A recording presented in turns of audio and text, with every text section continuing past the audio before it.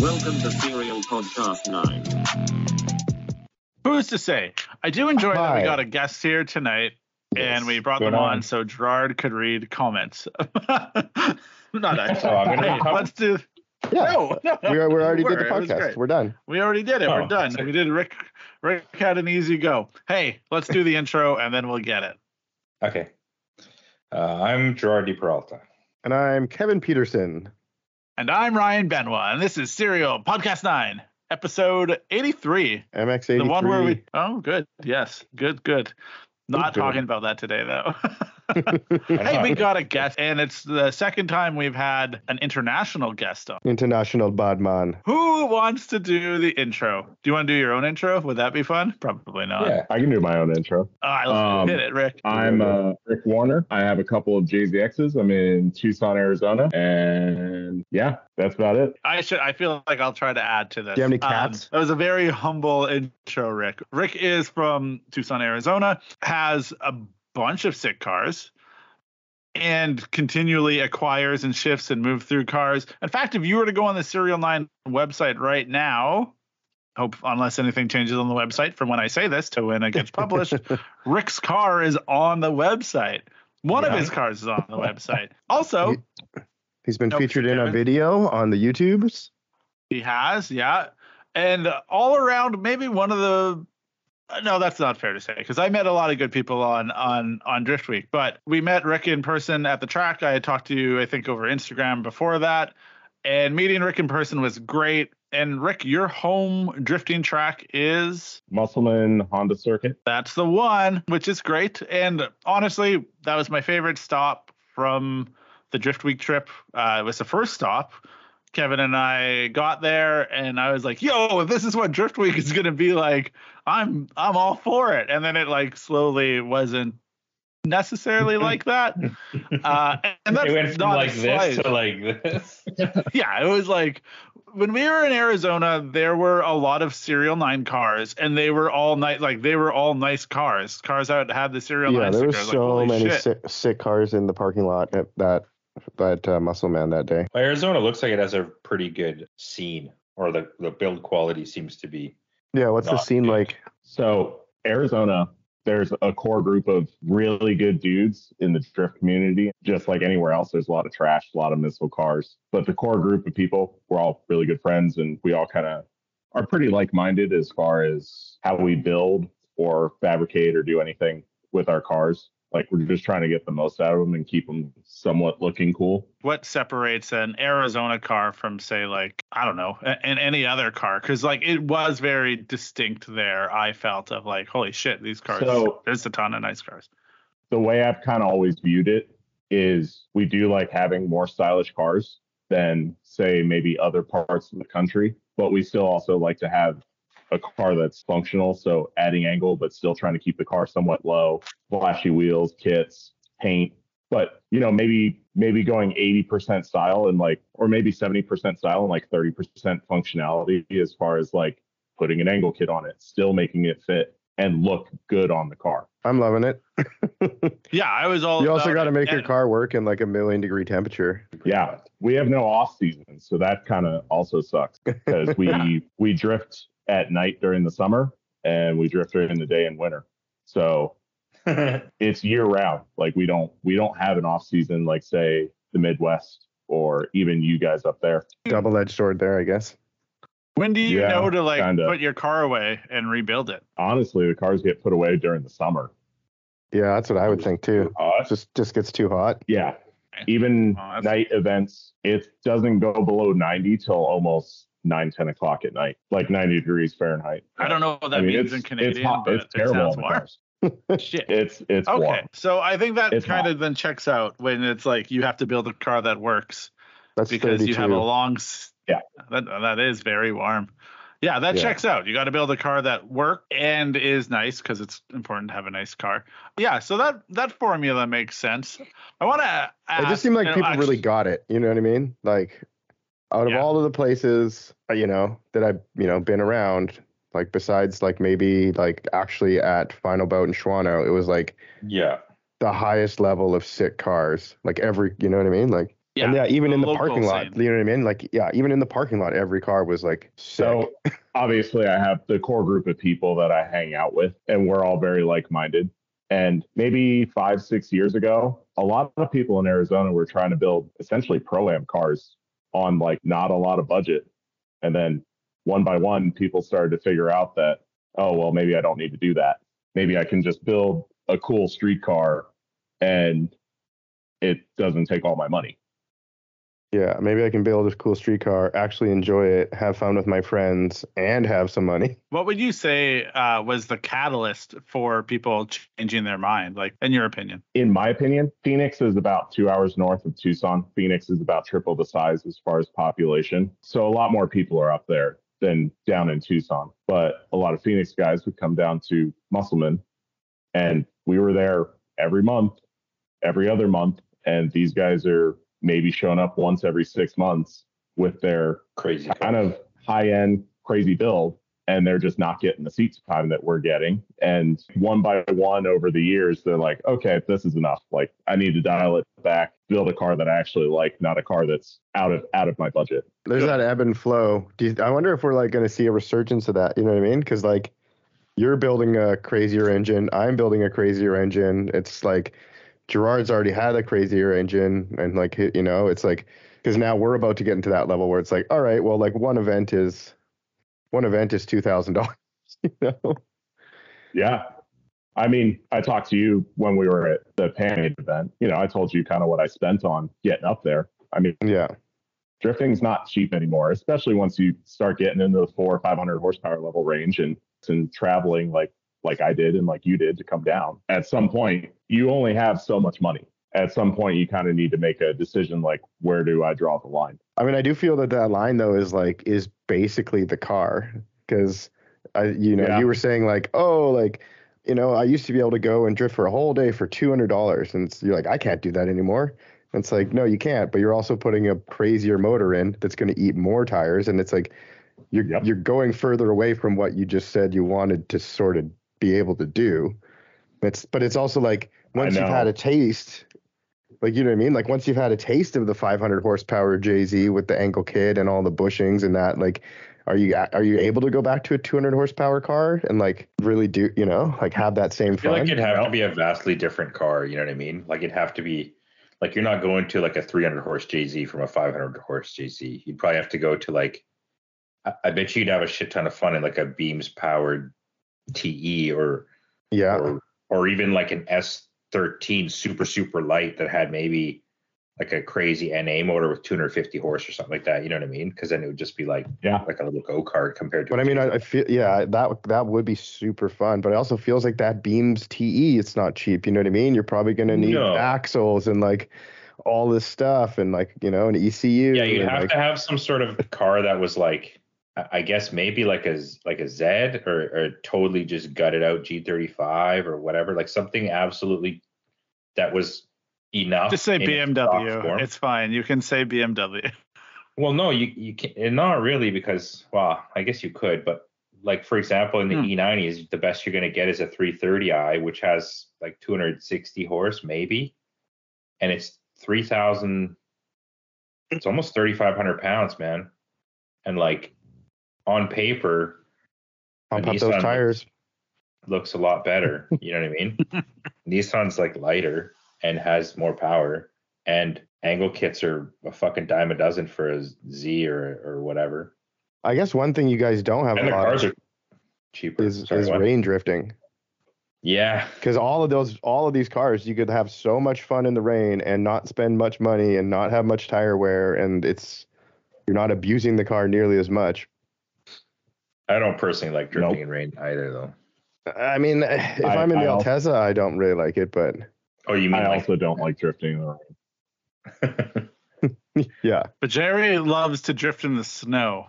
No, I love drifting in the rain, but not in my drift car on the track. Oh, you know I mean? Every time I go to the track, okay, and I'm like, got it. You know, and it rains, it just sucks. You're like, fuck, like I wish it was dry, you know. Yeah, but if it's raining outside, and I'm like, oh, here's a corner presented with a corner, just kind of drift it, you know. Down here, it seems like the cost-effective car at this point is like 350Z G35. I mean, I'm sure it's like that probably the majority of the country at this point, because it's the only chassis left that you can buy besides E36, E46. The only chassis you can buy that's under 10K now. E90s are hella cheap, but they don't have the Yeah, I don't know if that's maybe weight as an E46. I was gonna say I don't know if that's like a slightly localized thing too. Like we just have so many BMWs here. Oh no, they're everywhere, man. But sure. Yeah, no, but here it's like, there's more of them for sure. Yeah. Because of the status symbol. Yeah. Yeah. I mean, like not so much anymore. In Calgary too. You can buy a 335i down here, so twin turbo inline six. Yeah. E90. You can buy a 6-speed one for around 10 to 12,000 US. Yeah, but it's going to have a ton of miles, and it's already been tuned, and it's already been flogged on, and you don't know when it's going to pop. Yeah. So it's crazy, those N54s though. Like I don't actually see a lot of them drifting. I don't know if it's just because the engines themselves are fairly reliable, but everything that controls the engine and everything else that's attached to the engine is not. So they're almost like a JZ that way, except poorly, like all the sensors and shit, and the injectors are pretty garbage. Well, good. Hey, Rick, I got some questions for you because I was curious and I prepared and I was like, here's some things I want to know about Rick before we go even more into it. So they're just quick questions. 20 questions. Are you ready? Here we go. It's like lightning round. Lightning round begins. All right, Rick, what was your first car? 94 Honda Civic EX Coupe. Yeah. Yeah. Hey, wait. Before we go on, what's Rick's Instagram, bro? Rick, tell everyone your Instagram. Well, people will have to know how to find Rick or who the hell Rick is. Like if they don't know who he is. Yeah. You're right, Jack. No, he's Rick Werner. We all know that. My Instagram is Rick FTMFW. Nice. Perfect. So Rick for the motherfucking win. That's what I always say. You know, and then Rick for the motherfucking win said, all right. Okay, Civic. Hey, what's your dream car? Honestly, probably a 991 GT3 RS. Okay, yeah. Good pick. Okay, all right. Yeah. What is your next car? Oh, for me personally, it's either going to be a JZS 171 or an S15. I just don't know which. Those are both good cars. Those are. And finally, I feel like if I was getting an S chassis, I'd get an S15. Oh yeah. Remember when I got booed at the sim racing thing, Kevin, for picking an S15? Someone was like, oh. Anyway, okay. Hey, Rick, what track do you want to drive at? Mission Raceway. I know you do, bro. I really want to drive at Park if they ever open it back up, but it's not looking right. Too good. Yeah, me too. So I want to drive Summit Point. Summit Point looks so sick. Where's Summit Point? Out east. It's at the summit, obviously. Yeah, there's a point, and yeah. As a side, how does everyone feel about the is it Appalachia Drift events? Yeah, that shit's so sick. So, yeah. Honestly, those are sick. Yeah. Looks pretty cool, I fucking love it. Yeah, anyway, I mean, how could you not? It's like all of what drifting's supposed to be, you know? Yeah. It's just everything from it looks so rad. Anyway, I think it's great. All right. Hey, Rick, how many cars have you owned? Rough number if it's a lot. That's going to take a bit. Let me count it out. Somewhere between 25 and 30 cars. Holy shit. Okay. Which one was your favorite? Probably the JZX90. Oh, good. Okay. Hey, which was your least favorite? Oh. Probably the JZX90.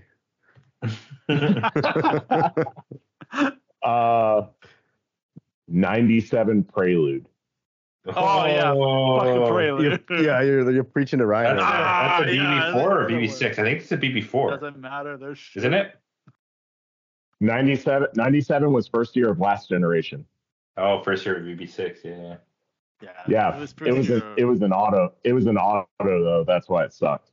Was it an SH? No, thank God. Oh shit. Super handling, buddy. It's not regular handling. Bunch of bullshit. Those cars. Okay, sorry. I have, for those who don't know, I hate Preludes. I think we uncovered that trauma on the podcast, and I've never let it go. Anyway, all right. Ryan hates any car that's not a Toyota. To clarify, I love last generation Preludes. That one was terrible. Yeah, I'll just edit that part out.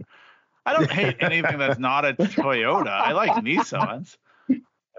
Speaking of which, I recently saw a wide body kit for that Prelude. I think it was just a rendering, but it was like, you could buy this. I can't remember what company it was, but I was like, what? You're so angry, Ryan. I am. I finished my first beer and now I'm angry. No. Sounds about right. Okay. Focus. That's what I'm going to do. You finished your first one halfway. Yeah, are you done your onslaught of questions or what? Mine was an 8%er, and it was a thick one. It was called Teddy Bear's Picnic, which is an extra heavy stout with peanut butter and banana. Stout. Yeah, it's sitting heavy. Yeah, that was a fight. It was a fight. Now I'm in it. I was going to say a funny story was before we did this, Rick wanted to test his connection. And this is how much of a car guy Rick is.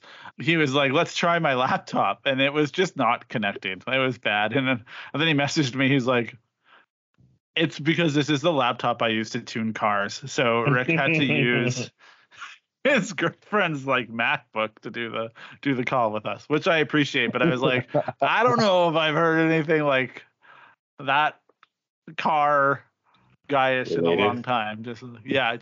Hey, why? Here's a question, because I was talking to a tech guy at work today, and it's like, and Rick, obviously you can answer this because you got the old laptop. Can you not just get a new laptop that you can tune cars with, or does it not work the same, or is it just like not worth it? It's not worth it. I just have a laptop that's good enough to run Link software on, and I don't really need a laptop for work or anything like that. So. And what do you do for work? I am a production manager / foreman for a Honda dealership. Oh, good. You're for a dealership? Production manager. So I'm a shop foreman, dispatcher, production manager. I babysit technicians. Yeah. Good. It's like it's a new age name for a shop manager. Like administrative assistant is a new age name. I was like secretary. Producing. I guess you're producing labor. So. Producing labor. Getting. Get that good. Yeah. My shop's really large. I have like 30 technicians. Wow. Holy cow. Yeah. My shop has 36 bays in it. So basically you just manage people. Yes. Yeah. Right. Yeah, how many service writers are there? 10. Holy shit. Dude, I can't even imagine a dealership that big. How many cars you guys? Yeah, how many people how many people are like servicing? You know what I mean? Like, so everyone there owns a Honda. There's nothing but Hondas. Busy day, we'll see 130 to 150 cars. Whoa, dude, that's nuts. What do you daily? Do you daily a Honda? I daily no. Do you own a Honda? Nope. Oh, shit. I daily my truck, 2500 Cummins. That's cool. That. That's a shop foreman vehicle, you know. I live 7 miles from work. So yeah, not too shabby. Should daily big block Chevelle then 7 miles, right? Yeah. Or a 4-rotor RX-7, you know? Like run it. Fill it up. Yeah, stop on the way to fill up. Yeah. And you do a lot of, so when you do all the work on your own cars, you do it at home in your garage? Is that? Yeah. Right. As much as I can in the garage. You don't have a dedicated bay at Honda? No. Always with a Toyota on the lift? Rick's bay. I got a question for you. What do houses cost out there? Jesus. Not good. I don't know. It's a valid question. That's a good question. What is his cost? What do houses generally cost? What does a half decent house cost? It was out of left field is all. I had other car related questions. About a garage. All right, no, you're right. I assume he's got a nice garage. That's his garage. It looks pretty nice. The market out here is pretty bad right now. realistically, to get a decent house with like maybe a 3-car garage is like $400 to $600 US. 3-car garage. That's crazy. I did not pay that for my home. Yeah. That's crazy. Yeah. In Canadian dollars, that's what, like 800? Yeah, I don't know. 800 grand. Yeah, 600 to If 800. you get 3-car garage for 800 grand, buddy, you're living in fucking Calgary or Alberta generally, or the island, I guess. Yeah. Can you? That's cool, man. Anyway, yeah, that is cool. That's pretty good. That's nice. That sounds good. You got a high ceiling in there, eh? Your garage, that's a high ceiling. It's like, okay. The rafters are like 10 feet. Yeah, so you can put a car up on a hoist, but it's not full height. Yeah. Do like a 2-post that only goes like 10 feet high, and then just roll around under it on a stool. Yeah, that's cool. That's cool. Any garage that can accommodate a hoist and actually get some semblance of height out of it is rad. Because I've seen garages where it's like literally just the height of like the door, and you're like, what the fuck is this? You know what I mean? Rick, what cars are you working on in your garage right now, and what are you doing to them? Working on my 2J that it's going into my 90, and been working on my roommate's S14. Oh, okay. Is that it? Right on. Gerard would appreciate the S14. Oh, yeah? Oh, shit. Are those T37Vs? 11 neg 31 in full chrome. Oh, were those done by Sensei 6 or whatever? Nope. Who chromed the wheels? Some guy in Tijuana. Oh, nice. That's pretty sick. Can I send you my stuff to get chromed? No. The way that works is if it gets lost, you're shit out of luck. Yeah. So you just kind of like, see you later. Hope to come back. Yep, pretty much. That's a pretty big risk with T37Vs, man. Oh, yeah. The front's a 10 neg 24. Oof, man, that's sick. Yeah. All metal fenders. Oh, wow, crazy. Yeah, I'm sure you posted a photo of that car right when we were there. And what are you doing to the S14 right now? Just going through it. We every Halloween we do spooky drift at the local track at Musselman, and he drove it all weekend for the first time after finishing it. So now we're going through it. Oh, cool. Blew out exhaust manifold gasket. Rack's not having the best time, so I already have a rebuilt rack sitting here for it. Yeah. Yeah, that's a sick looking car, man. What aero does it? 30-year-old rack, not loving the 10-inch wide fronts. Probably not. That's why I have a rebuilt rack sitting over here. What body kit does the S14? 326 power. 326 power. All the right. I do appreciate that car. That looks sick. It's an SR? Yeah. Yep. Cool. SR. Tell me what it makes. It makes like 300. Yeah, that's sick. That's it. Yeah. I feel like Gerard would really appreciate just being in like the Arizona car scene from what Kevin and I saw. Like, Yeah, when Gerard's griping that like not everybody has cool cars, you just be there and be like, oh, like enough people have cool cars. yeah, it'd be like, oh, okay, I get it now. People are doing this en masse, and it's great. Yeah. Aren't you getting a car delivered on Friday? I mean, it's not your car, but it's a car that is coming to. Hey, didn't you get a car delivered in between now and when you're listening to this? Yeah. Yes. My girlfriend is purchasing a C5 Z06 Corvette. Oh, sick. That's pretty cool. C5, eh? What did she drive prior to this? She had a JZS 147 Aristo, and she had a 5-speed manual IS 300. Yeah. Perfect. Cool. Love it. Both great choices. Yeah. Those are both. Keeper, bro. Is she getting a red Corvette or what? Yep. Oh, actually? Nice. Yeah, actually. While we were at Muscleman, I had that problem where my dual caliper e-brake line had like rubbed on the wheel and like blown through. And then Rick was on the phone and he was just like, yeah, I just live down the house. Like, I'll just call my girl. And then like all of a sudden I hear him on the phone. He's like, yeah, blah, blah, like, there's a -3 line. It'll be, it's over here by this box of this and that. And like, yeah, I know, it's a regular flex line -3, blah, blah, blah, blah. And then he's like, yeah, man, he's going to bring the line. And I'm like, yo, like your girlfriend knows that much about cars that you can just like say it's a -3 line. And he was just like, no, man, I was talking to my roommate. We're just so flat. I was like so stoked. I was like, oh my God. Like, I was like, yo, what's in the water? No. yeah, exactly. What's in the water down here? I was going to ask something. Oh, yeah. Rick, when did you start drifting? How long have you been drifting for? I got into drifting pretty late. I started taking drifting seriously around 2014. Well, you should never take it seriously. That's the problem. Well, but like actually, like I got decent. I'm just being an asshole. I'm just being an asshole. It's just a classic Kevin comment that you got to live with. Yeah, just classic Kevin move. Yeah.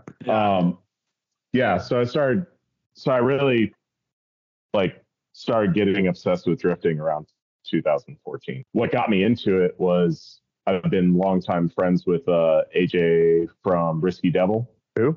AJ Gillette. That wine drinking motherfucker. Yeah, that guy. Yeah.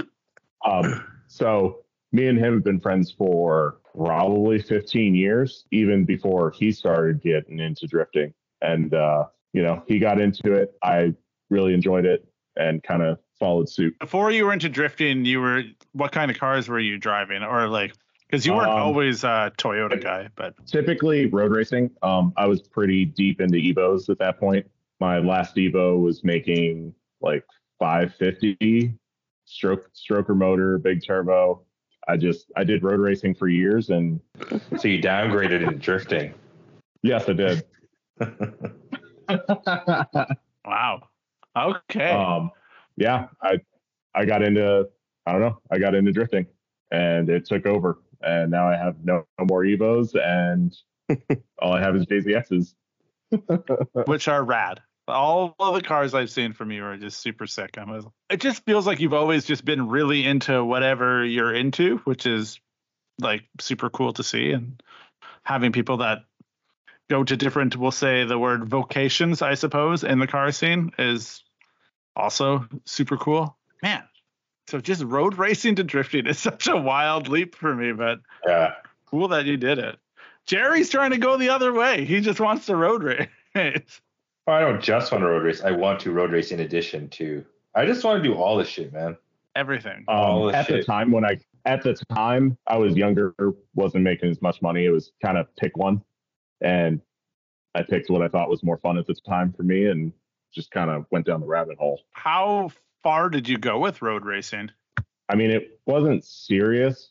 It was just hit all the tracks around Arizona. Like, it was fun. Went to New Mexico, like met a lot of good people, but I don't know, just the good people that I've met in drifting pushed so much further to want to do that way much more than like road racing. Yeah. I think the community in drifting is really what honestly I feel like makes drifting, what's the word, so magnetic to guys, and I mean obviously some girls, but mostly just guys and people that are into cars, right? Because it's like the journey from point A to point B is really short.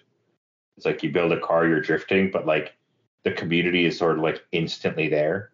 Whereas like I feel like I don't really know, but I know in road racing it's more kind of like not quite as tight knit and like homey, like, yo, what's up, bro? Like, sit car, like, and you go and everyone's just there to kind of like do stupid shit, like that's the thing. like, yeah. Like, I feel like drifting is more like we're all here to have fun. And it's like, your fun might be a little bit different than my fun, but if I'm seeing that you're having fun and you're progressing and doing good, I'm stoked for you. And, but like, it's not so much like, oh, us versus them, Yeah. And the fact that there's no like hard set sort of competition or number or time, I feel like that sort of like takes it, like removes that aspect of like, I wouldn't really say it's competition, but like seriousness maybe. I don't really give a shit if my tires are 4 psi over or under, or like if my camber is 1 or 2 degrees off, or like the fuck I didn't hit the apex on that lap. You know what I mean? It's like you just kind of go and like you do some shit,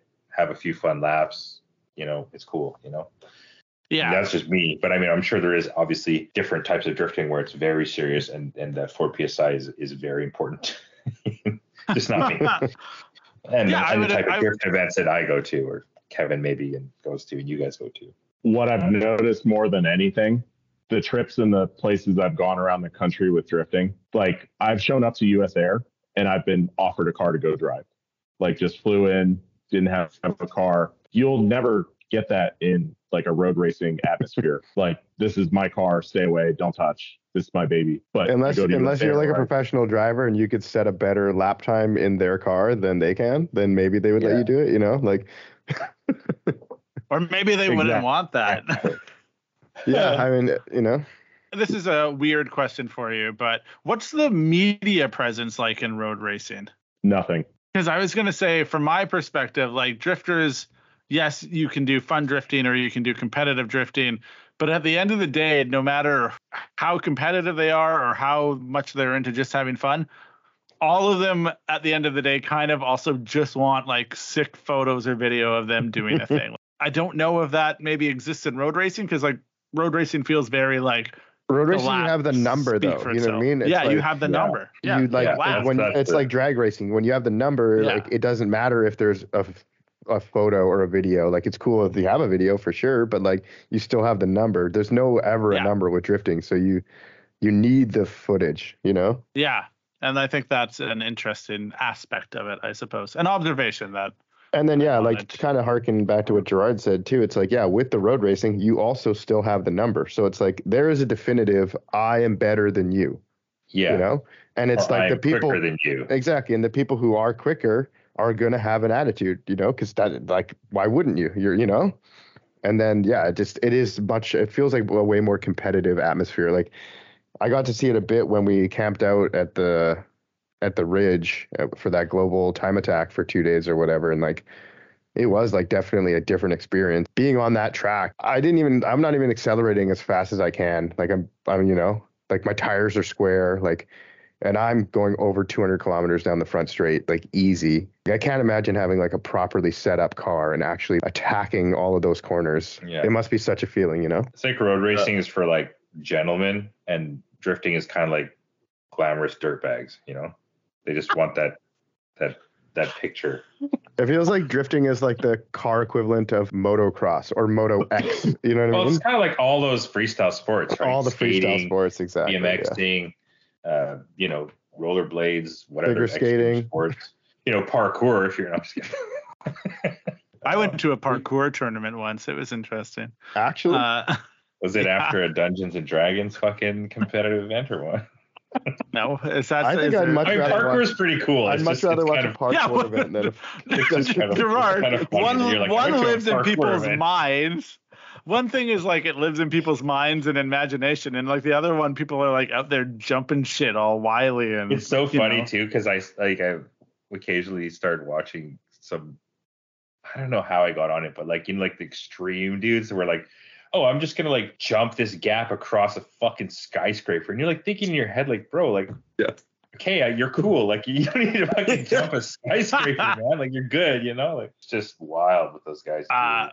I went to a parkour thing with my buddy who was into cars and then got into parkour, and he was explaining it to me, and he was just like, honestly, it's a ton like drifting. And I was like, oh, he's like, yeah, there's like the dudes that do it. It's like a version of you that's just there. He's the guy that does all the media. And then there's the person that's really good at it, the people that do it for fun. It's like every entourage in drifting. And I was like, oh, okay. It just. That kind of makes sense. I don't know. Like, yeah. Are you into parkour, Rick? No. So the other big difference that I noticed from road racing to drifting is road racing, you have like, this is how a car should be set up. You don't go outside this box. You add as much aero as you can. You get this coilover, you do this suspension mod, you make the car rotate, this, that, and the other. Whereas drifting, you can put the big chrome shiny wheels, you can put the big stupid aero kit, you can put a big wing on it, whether or not it's functional. You can do these things that, you know, make the car look cooler. Whereas necessarily, like, not everything that you do with a road race car like makes it look cooler. No, objectively, you would say a lot of things don't. Quite the opposite a lot of times. Yeah. Yep. Yeah. Thing, right? It's like an expression. Like that's why I said glamorous. Like there is that very glamorous aspect to drifting. It's like, and that whole thing, it wouldn't exist without the photos. You know what I mean? It's like you want to make the car look cool to get the cool photo of you doing the cool thing. That's essentially what it's all about. So. Were there any big lessons that carried over from doing road racing when you went into drifting, or did you have to like Do you think it helped hit you hard rise to the skill level you're at quicker? Like, have you only been doing this for like 8 years or 6 years or whatever? Like, you know, or do you think that was just the seat time every day at Muscleman? Actually, coming from a road racing background, at least for me personally, it hindered me more than anything. The way you drift around like a track is 100% different than how you road race around a track. So it was like kind of having to reteach myself essentially how to flick a car like into like turn one at Muscleman. You wouldn't do that in a road race car like at all. So it went against everything that I had kind of, you know, taught myself and like learned over the years. Hey, Kevin, what did you do at turn one at Muscleman again? I can't quite remember. I went when I was trying to follow Naoki and just like flew off track that time, or Yeah, you're like, I'm gonna catch him. Is that the one? Yeah. Yeah. I was like, yo, I get to drift with him, but from behind, so he can't drive into me. And they're like, I'll just catch up to him. And I'm like, oh no, I'm off the track. Oh, good times. Indeed. Hey, maybe I asked this. What was the best track you drifted at? Or what's the best track you've ever driven at, actually, Liz? Muscleman and US Air, honestly. All right. Good. Have you ever road raced at Muscleman? Yes. Yes, actually. Yeah. How's that? I have. In a 300 horsepower or less car, it's very fun.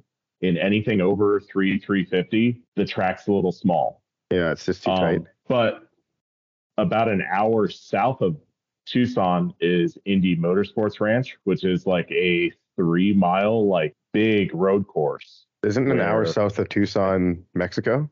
Yeah. It's like southeast of Tucson is a little town called Wilcox, and there's a rather large racetrack built into the side of this mountain. And it's 3 miles long, and you can do 150 plus down the back straight. I was going to add, people here when they go street drifting sometimes put the location as Mexico. And I actually thought that was what you're getting at. You're like, oh, we're just going to go over the border and illegally drive very quickly. No, actually, Indy Motorsports Ranch Ranch is Indy or Indeed? INDE. There you go. I already got it pulled up. Yeah, that track is awesome for road racing. I've done in an R35 GTR, I've done like 170 down the back straight. Wow. Yeah, it's pretty gnarly. The elevation change looks nuts. Is it cool? The back straight is a downhill? So front straight by the tower, then you go around a right-hand turn. You come down onto the back straight, and then it's a wide right, and it goes straight up a hill. Okay, so yeah, I'm looking at it backwards. Yeah. Wow, it looks cool. I watched an Evo do 3 cartwheels behind me going up that hill. He started washing dishes going up the hill trying to follow me. Oh, it was bad. It was so bad. Jesus. Sounds terrible. Yeah. Oh, it was wild. Yeah, that turn off the back straight going up the hill, pretty much how big your balls and how good are your tires. I have 2 friends who have cavitated C6 Z06 engines going around that turn up the hill at about $140 because all the oil goes to one side. Yep. 2 of my friends have blown up motors doing that. I wish we could translate, because we do everything in kilometers an hour, and then when you say it in miles per hour, and there's maybe it gets a little bit lost in translation. I wish we had a live correct translator. I mean, I could do that if you want. 272 kilometers an hour. Whoa! Yeah, that's fast as fuck, man. Yeah. Hey, Gerard, does your brain just calculate that? No, he's got a phone in his hand. Just calculated that. Okay. that's 600-700 horsepower bets on Nicky Thompson or Hoosier road race slicks, and they can do about 140, and they start cavitating motors on that turn. So that's about 2 Gs or high 1.5s to some Gs. That's a lot of Gs for an extended amount of time. Yeah. Yeah. So could you do that? Could you get a scraper plate or a baffle pan or or is it full dry sump at that point? So C6 Z06 is already dry sump, but you could do better than factory dry sump. That's probably the only way to fix it. Crazy. Factory dry sump is also crazy. Yeah, Kevin, how did you know that the factory dry sump? I'm joking. I've never had an LS. Not yet. Will you ever have an LS? I got no problem with LS. Oh. You're on LS? I feel like I'd rather have an LS than a UZ. 100%. Oh, well, all right. Okay, here we go. At least especially because I can just get all those heads and cams and fucking intakes and shit from Performance World for like nothing. Not nothing, but like next to peanuts. Make like a 500 or 600 horsepower NA 7,500 RPM V8. That's pretty fucking cool. Yeah, I don't think I'd be too sad about that. Yeah, and you can actually make it sound cool. I'd be down with like a Coyote motor though too. It's vastly more expensive and complicated, but sure. Yeah, but also like they make like 500 out the box, and they sound ridiculous too, dude. I mean, there are 500 horse LSs out the box too, right? Coyote motors are actually really good out of the box. With you put a Whipple on them and do oil pump gears, they'll make 750 wheel. That's it. That's all they need. And then I guess you have to run like the Ford gearbox. Like I guess you can get one with, it's a 7-speed. I think it is on that thing. I think it's a 7 on the Mustangs. Yeah. That was still 6-speed. I don't know about the new ones. Maybe I'm wrong. Maybe it's on Porsches only that are 7-speed. But yeah, that's pretty sick. I guess they're relatively cheap these days too. I mean, you can buy one for under 40K for like a Mustang GT. Throw a Whipple on it. Put oil pump gears in it. It'll make 700. That's pretty fucking crazy. That's still a fair amount of cake though. Yeah, it's like I was talking about the motors, but yeah, I mean, I guess 40K for that car is like actually pretty good. That's like a 2018. Again, translate it to Canadian dollars. Yeah, but probably most people listening are not listening in Canadian. That's not necessarily true, Kevin. I look at the stats all the time now. Well, I mean, if you're an actual car guy, Brian, you know the difference between everything's in USD. Everything's in USD, and every car thing ever talks about 0 to 60. They're not talking about 0 to 98 kilometers. You literally said kilometers when you were talking about driving down the back straight. Because that's how my head works. Exactly. Yeah, and then but that's how my mind works. I'm a metric car guy. I'm used to having to do all the conversions. Yeah. Exactly. Good. Even though I hate hieroglyphics, I'll tell you what half-inch and 7/16 shit is. I know what it is. It's just I hate it. Good. I don't ever want to use it, but if I have to, I will. Yeah. Listen, if someone's listening, I just want to make sure they get the difference. Okay, context matters. I cannot stress this. People have mini hyper-powered computers in their hand, and if they really care, they could do the conversion. They're probably passively listening. And there's a little pause button where you'd be like, "What the hell's 170 Oh, for fuck's sakes! That's not happening. That's not how people function."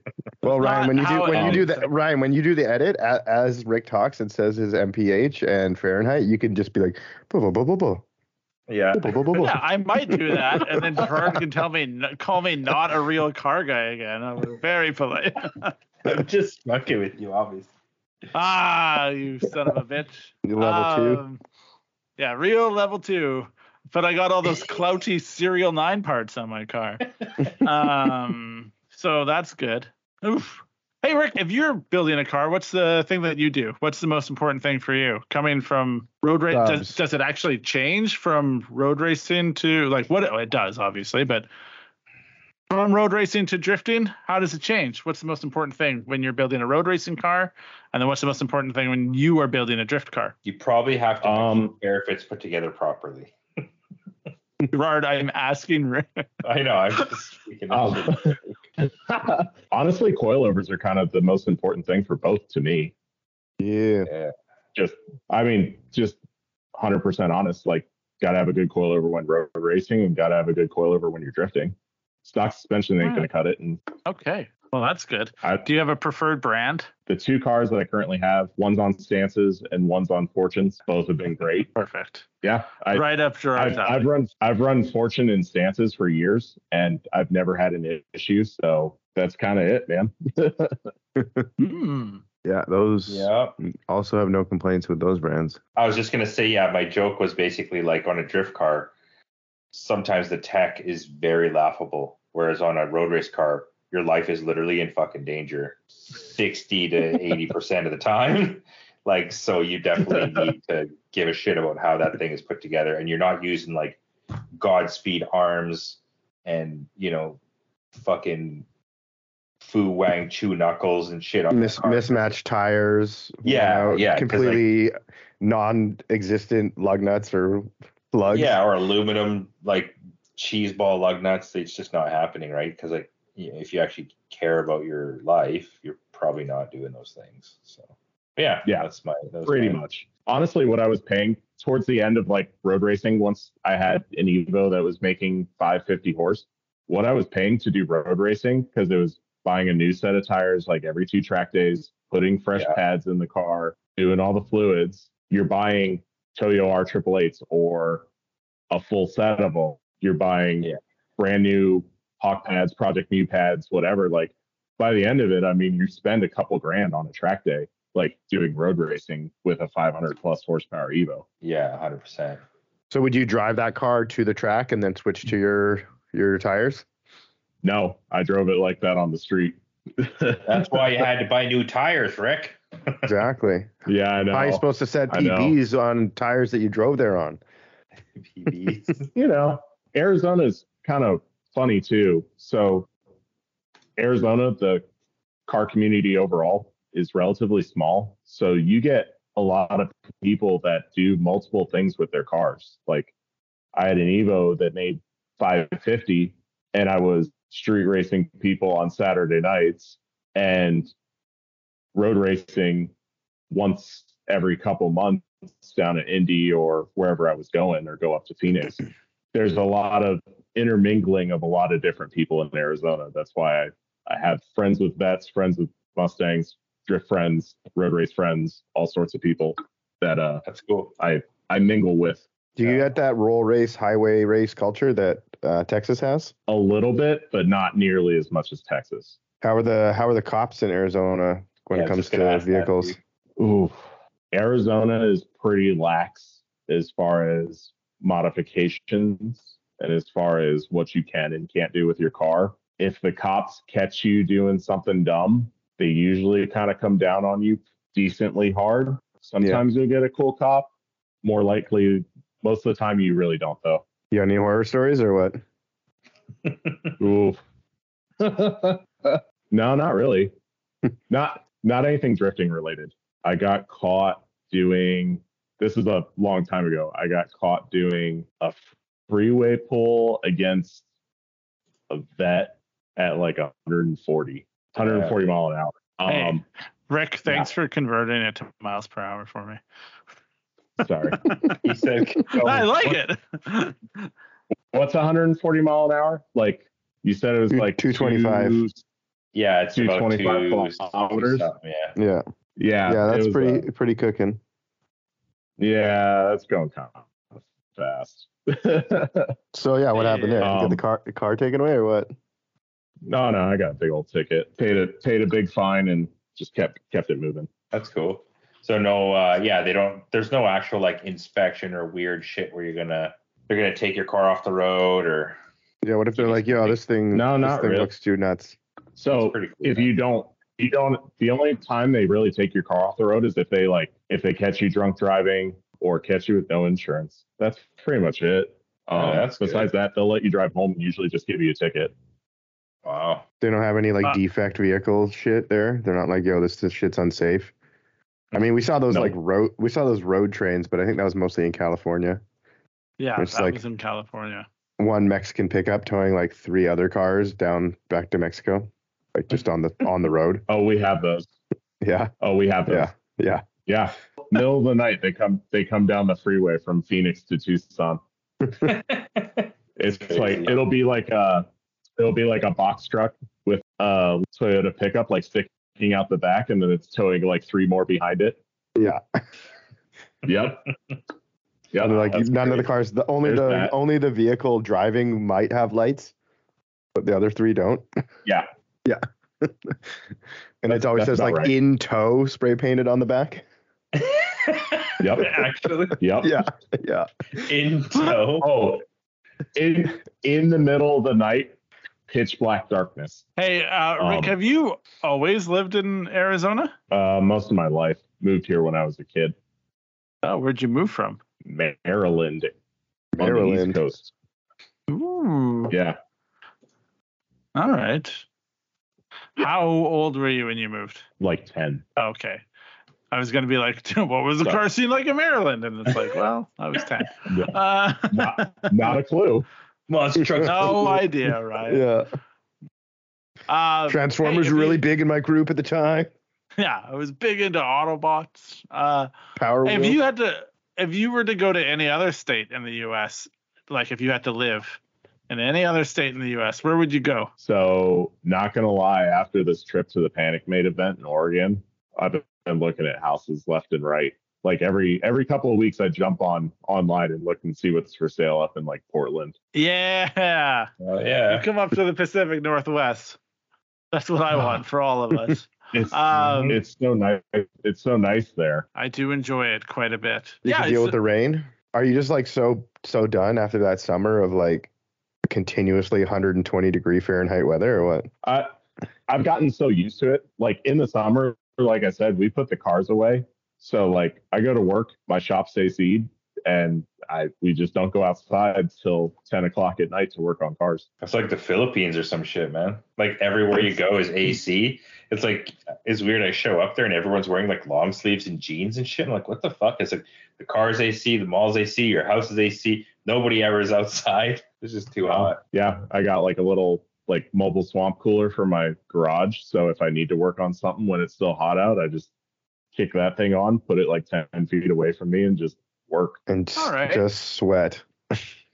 So the panic event was what sold you on that. You and Kevin both drove the panic event. What was that like for you? Honestly, the track vibes, like that track's fun, but just how everyone's so laid back up in that part of the country is just amazing comparatively to like some of the other places I've driven, especially like down here in Arizona. Very just relaxed. Everyone's just there to have a good time. Even if something breaks or something goes wrong, like just the whole mindset's very different up in that part of the country. That makes sense. I was going to say when we were in Arizona, my only like real complaint was getting on the track to like go do media was super hard. It was just like I had to stand there for 20 minutes, like 25 minutes, 40 minutes. Kevin would go out and drift and then change his tires and then wait and be like, I'm heading out now. And I'm like, still waiting to just get out on track. Those are rules imposed by the insurance of our particular home track. It's not really anything I have any say in. Just that's how it is. I get it. Media people can do dumb things sometimes and put themselves in the way of harm, needlessly to get a shot. But at the same time, I've gone to US Air, I've gone to Speed Sports, I've gone to Medford for Affinity Circuit, and you got media guys right up on the track, like trying to get like panning shots of like cars, which I think is awesome. Unfortunately, we just can't do that here. Yeah. I wonder if it's because got to play the cards you're dealt, Yeah. I was going to say Musselman does seem like a much more serious track as it is anyway, compared to maybe some of the other tracks we've been to. So it checks out. It had that vibe to it. It had an air, had an air of professionalism to it. Whereas like sometimes when you're at another track, yes, a gentleman's race track. It was very. Yeah, there's definitely like a hierarchy of the facilities and how well they're maintained and that sort of stuff to racetracks, and Musselman's pretty high. Yes, although when we were in Salt Lake, Kevin, it was something else. That was fully something else. But it had. USAIR is nothing to scoff about, Yeah, I think it's rad there, man. Honestly, yeah, the pit, like everything there. The pit's very nice. They had showers there. They had, yeah, that was a great facility too. That one was very professional. Where's this at? I mean, US Air. US Air. USAIR, because that's what it is. Everyone just calls it US Air. I know. I mean, honestly, Park was weird. It had those like sort of staged like pits, like there's like like the paved ones, and it was kind of cool. It almost was like mountainous, but like obviously it's not. It's just like it's like almost areas. Like you're camping.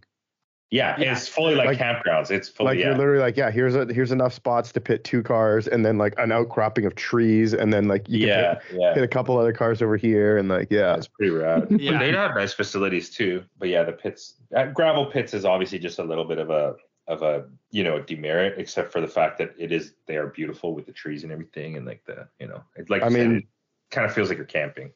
I mean, Muscle Man has gravel pits. Not really? Rick though. When Rick's there, he's Rick. on the pavement. Exactly. We are working on fixing that. We are trying to get all of that, like where you pitted earlier this year. All that will hopefully be paved at some point next year. Yeah, that was one thing you said, that the guy, the owner or whatever, the manager of the track is like very into maintaining the track and keeping it going and keeping it good. That's his big thing. Is the track gets resealed every 2 years. Any pothole, any even edge that gets broken off, that gets fixed very quickly. So the track itself is the main focus, is the track, and the track manager does a good job of keeping that up. And you host an event there, a yearly event, bi-yearly event? So we host a yearly event. We did take a year off this year. We host myself, AJ, and another local named Clayton. We host an event called Showdown. That sounds rad. Every February. Are you having it this February? Yes. Nice. February 10th, 11th. Pretty much it's the one event a year that we do driver application invitation only. We bring a handful of pro drivers, pro spec drivers, just known drivers to come drive with people. Forrest Wang is actually local to us in Arizona, so he usually comes down and hangs out with us and does some driving, and it's usually a good time. Sounds rad. So get your application. How do I apply? How do you get your applications in? Who do we email? Can I do media? Message the Showdown Drift IG. And we have a handful of people that pick applicants for invitations. Nice. It is a style-based event, so no missiles, no half-done cars, no unpainted cars. Oh, thanks for following. Oh. I like how you got that instantly. Yeah, he's on it. That's a real Gerard move to get that right away. That does sound lovely. I like to hear when people are doing those things and pushing the things that they care about. Just trying to keep at least our local scene like up to par, like keeping people like with complete cars. Please make your car complete. Please make it not look terrible. Mm-hmm. Make the car look nice. If you want to drive this event, you have to have a nice car. If you don't, sorry. It feels like the more people pushing that wagon, the more people are going to go towards it. I'm down with it. Yeah, exactly. I mean, obviously we're down with it. I mean, I don't know if you were around in drifting at that time, because you talked about how you're like, oh, all these Arizona guys are making like Pro-Am cars and like couldn't really, it's a lot of money to build and get all the safety equipment that's up to date and all of that sort of stuff. And then you don't actually get to drive the car. That was kind of like a thing for a while here too, where that was the only Huge. Thing to work towards. And that was sort of maybe before Final Bout came along. And that, I think that was sort of why Final Bout came along as well, is like, because they wanted to show that wasn't the only thing to work towards. But like, is there still Pro-Am down there? What's the closest FD event for you guys? So the closest FD event for us is Long Beach, but that's pro only. I don't think they do pro spec. We do have 1 or 2 pro spec drivers in Arizona. We do have a pro driver in Arizona. All anyone saw for a while before like Final Bout was they saw pro. They saw pro drivers driving at pro tracks, doing this, doing that. And so for a long time there's a lot of guys in Arizona trying to build Pro-Am cars, pro spec cars, and just halfway through running out of money and then trying to go back to at least having a running car. And then the cars looked terrible and they weren't that good. And, finally people have kind of started to realize like, hey, it's not really worth it to do that.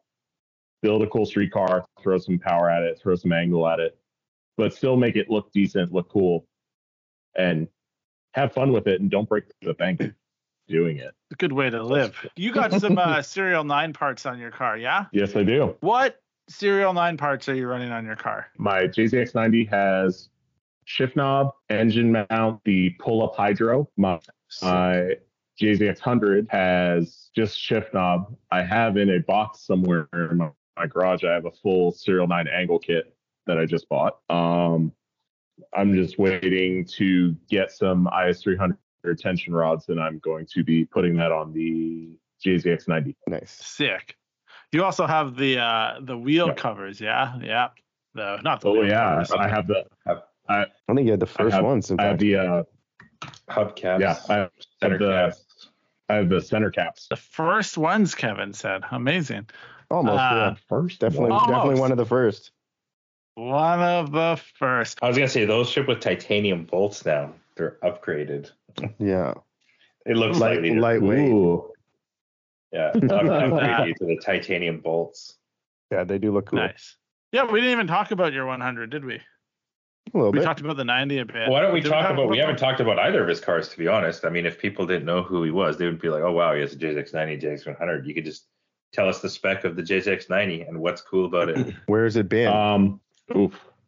So JZX90, 93 Mark II. I have a local buddy to me that imports cars for friends. So he brought this car in with me in mind. It's a original Tourer V. It's an auto car that got a JZX 110 R154 swapped into it by Rosti in Japan before it came over. Kind of the thought process behind that is if it's originally an auto car and it's bone stock, it probably hasn't been beat on a whole lot. Yeah. So buy it, have it swapped before it comes over with a brand new JZX 110, and you have a running car. Since then, got it here, painted it, BN kit. It's now bright purple. Yeah, it is. Ganador. Yeah, it is. Ganador mirrors, BN kit. It's on 18-inch Meisters. Polished. Chrome. Polished from work Meisters. Nice. Fortunato coilovers. Currently a Russian knuckle kit that I am going to be swapping to try out the Serial 9 kit. And then it is fresh cylinder head, Mark IV super cams, USDM super cams. You can grind them down. They fit non-VVTi 1Js. 550 cc injectors. With the angle grinder? Yep, pretty much. 550 cc injectors, Link ECU provided by Panic Made, Garrett G30 660. 6-boost manifold. It makes 400 horsepower at 17, 18 pounds of boost, and it's dead reliable. So sounds real good too. Yeah, it's pretty wild sounding. But it's honestly just a solid car. Never left me stranded. And it has been drifted here in Tucson, drifted in Phoenix, Arizona, drifted in Speed Sports in Houston, Texas. It's drifted at US Air for a couple of events. It's drifted at Affinity in Medford, Oregon. That's about it so far. Is this your first drift car? Second drift car. What was the predecessor? Predecessor was an R32 four-door. Nice, dude. That's sick, man. Yeah. I love that. I love those cars. Yeah. That car is still floating around in the Bay Area somewhere in California. It was originally RB20 DET GTST four-door. I drifted the car for 3-4 years. It got pretty haggard, and I put it in the corner of my garage for like 2 years while I was building the X90, and then I completely redid the car, repainted it, new kit, wide body, like overs, and I SR swapped it, and then I sold it shortly after. Well, I remember that car. Yeah, I remember that car. Yeah. I don't remember that car. It sounds amazing though. That sounds good. Yeah. It was pretty good. The 100 you got. Handy. I also have a Series 1 JZX 100 Chaser, imported by the same buddy that does importation for our friends group. It was also originally an auto car that was JZX 110 R154 swapped by Rosti. It is currently on stance coilovers, chrome Minervas, car modified Wonder front and sides, and OE rear lip. And then it's on Power FC bolt-ons, makes like 300 horsepower, 280, something like that. And that's kind of my street car. Still has AC, tinted windows. It's just a nice car to drive around, go get groceries in, take to work on Saturdays, that sort of thing. That's cool. So the 90s, pretty much specifically the drift car. Yeah, that's the so when I do local events here, I bring both out just so I can have fun. But the purple JZX 90 that's I'm trying to go fast and go sideways and creep up on people. How do you bring both cars? I drive back and forth to my house. He lives real close. Get someone to take him home. I live 15 minutes from the track. Oh, that's pretty sick, man. I was like, you just like have a 2-car trailer, or you just like one hand out one car, like when you ride 2 bikes. Yeah. Like a person with 2 bikes. Crackhead styles. Yeah. Well, I do have a 2-car trailer, but that's for long trips. If someone wants to jump on and pay for half the gas, cool. If not, I take both cars. That's pretty sick. That is sick. Yeah. You're living Gerard Street right now. Worst problems to have, yeah. What's what year's your Dodge? Your Cummins? 15. Oh, okay, cool. That's a 6.7 then, isn't it? Yeah. And is it deleted? Yeah, 6.7. Nope. Bone stock. Oh, wow. Oh, crazy. I have not had, it is not deleted. I haven't had a single injector or DEF failure. Thing's got 180K on it, 180,000 miles on it. That truck has gone all over the country. I always thought people deleted those things primarily because the 6.7 seemed to make so much less power and the fuel economy went down. But when you deleted it, the fuel economy went astronomically higher and you made like significantly more torque and power and stuff. So I haven't looked that far into it. The main reason, at least here in Arizona, why people delete it is just because they're all scared of the DEF system. The stuff that cleans all the soot, typically from what I've seen from a lot of other people, is like right around 100 to 120K. That system fails and just it doesn't work anymore. And it costs like $5,000 to like fix all that. $5,000 US. But I love that I got you to start putting the like miles per hour and USD on everything. I know. I'm the happiest I'm the happiest boy sorry. now. No, apologize. It's the best. I mean, on the freeway, just like driving the truck by itself, I get 20 miles to the gallon in that truck. I don't know how much more you could really ask for out of a 9,000 pound truck. Yeah. It's better than my truck. Well, since you're trying to race everybody all the time. Yeah, that's true. Towing the gas. Yeah. That's a lot of things there. A lot of things on that. A lot of variables on that one. Yeah. Towing the 2-car loaded. I mean, it's roughly 12,000 pounds on the back of that truck. I'd get 12 to 14 miles to the gallon. There you go. Now we're talking. That's all right. There you go. That's a 2 cars, no big deal. Big trailer. Yeah. That's in the realm. Good. Hey, tomorrow is Thanksgiving in the United States of America, where Rick lives. America. Yeah. Hey, wouldn't it be fun if we went around the circle and said what everybody's thankful for? Gerard, what are you thankful for? I'm thankful for my health, and I'm thankful for my friends, and I'm thankful for people like Rick that buy Serial 9. Hey, Kevin, what are you thankful for? Thankful for direct port nitrous injection.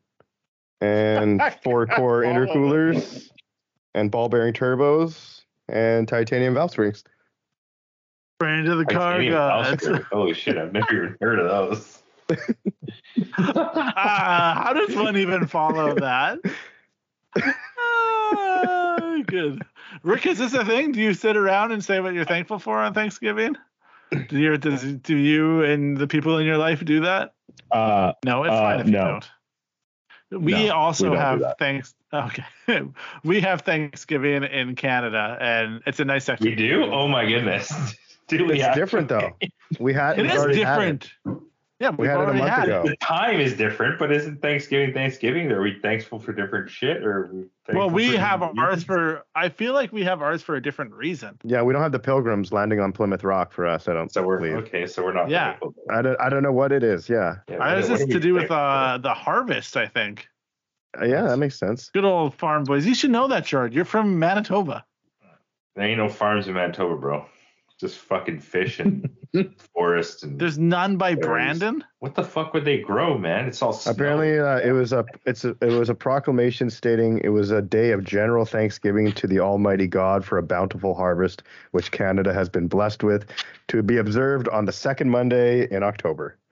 Yeah, it's about our harvest. Maybe our growing season ends earlier than your guys. So. Well, they have Plymouth Rock though as well. That whole thing, right? That whole thing, yeah. That whole bit. Hey, Rick, what do you teach us about that? Come on, teach us about American Thanksgiving, Rick. Nope. Yeah, that's I'm a bad teacher. Yeah. So it gets a little bit hazy, I think. You don't want to necessarily. Anyway. Yeah. All right. You want to say what you're thankful for, or do you want to talk about Black Friday? Black Friday. Like Gerard said, I am thankful for my health. I'm thankful for my friends, and I'm thankful for JZXs and cool stuff to do with them. Yeah.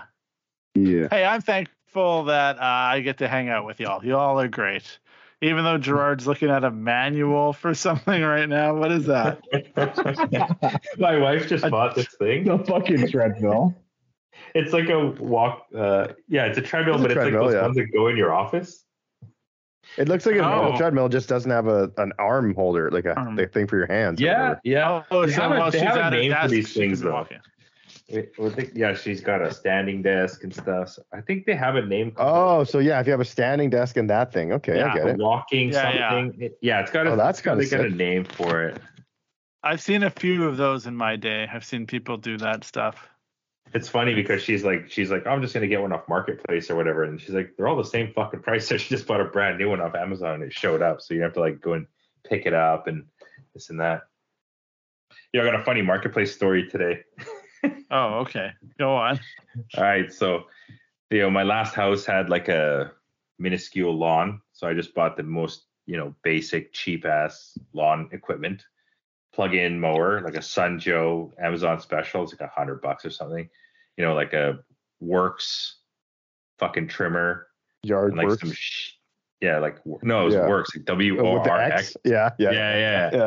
And then the fucking some Black & Decker blower or whatever. So I've been at my new house for like almost 2 years, and I was like, okay, like I cleaned up the shop the other day. I was like, man, I still have this garbage. I like should probably try to sell it. So I posted it all up, like hella cheap, right? Like the mower $70, trimmer $40, like blower, I don't know, $20. Because I look at the new prices and I'm like, man, the thing's only $40 new. Like, what the fuck am I going to sell it for?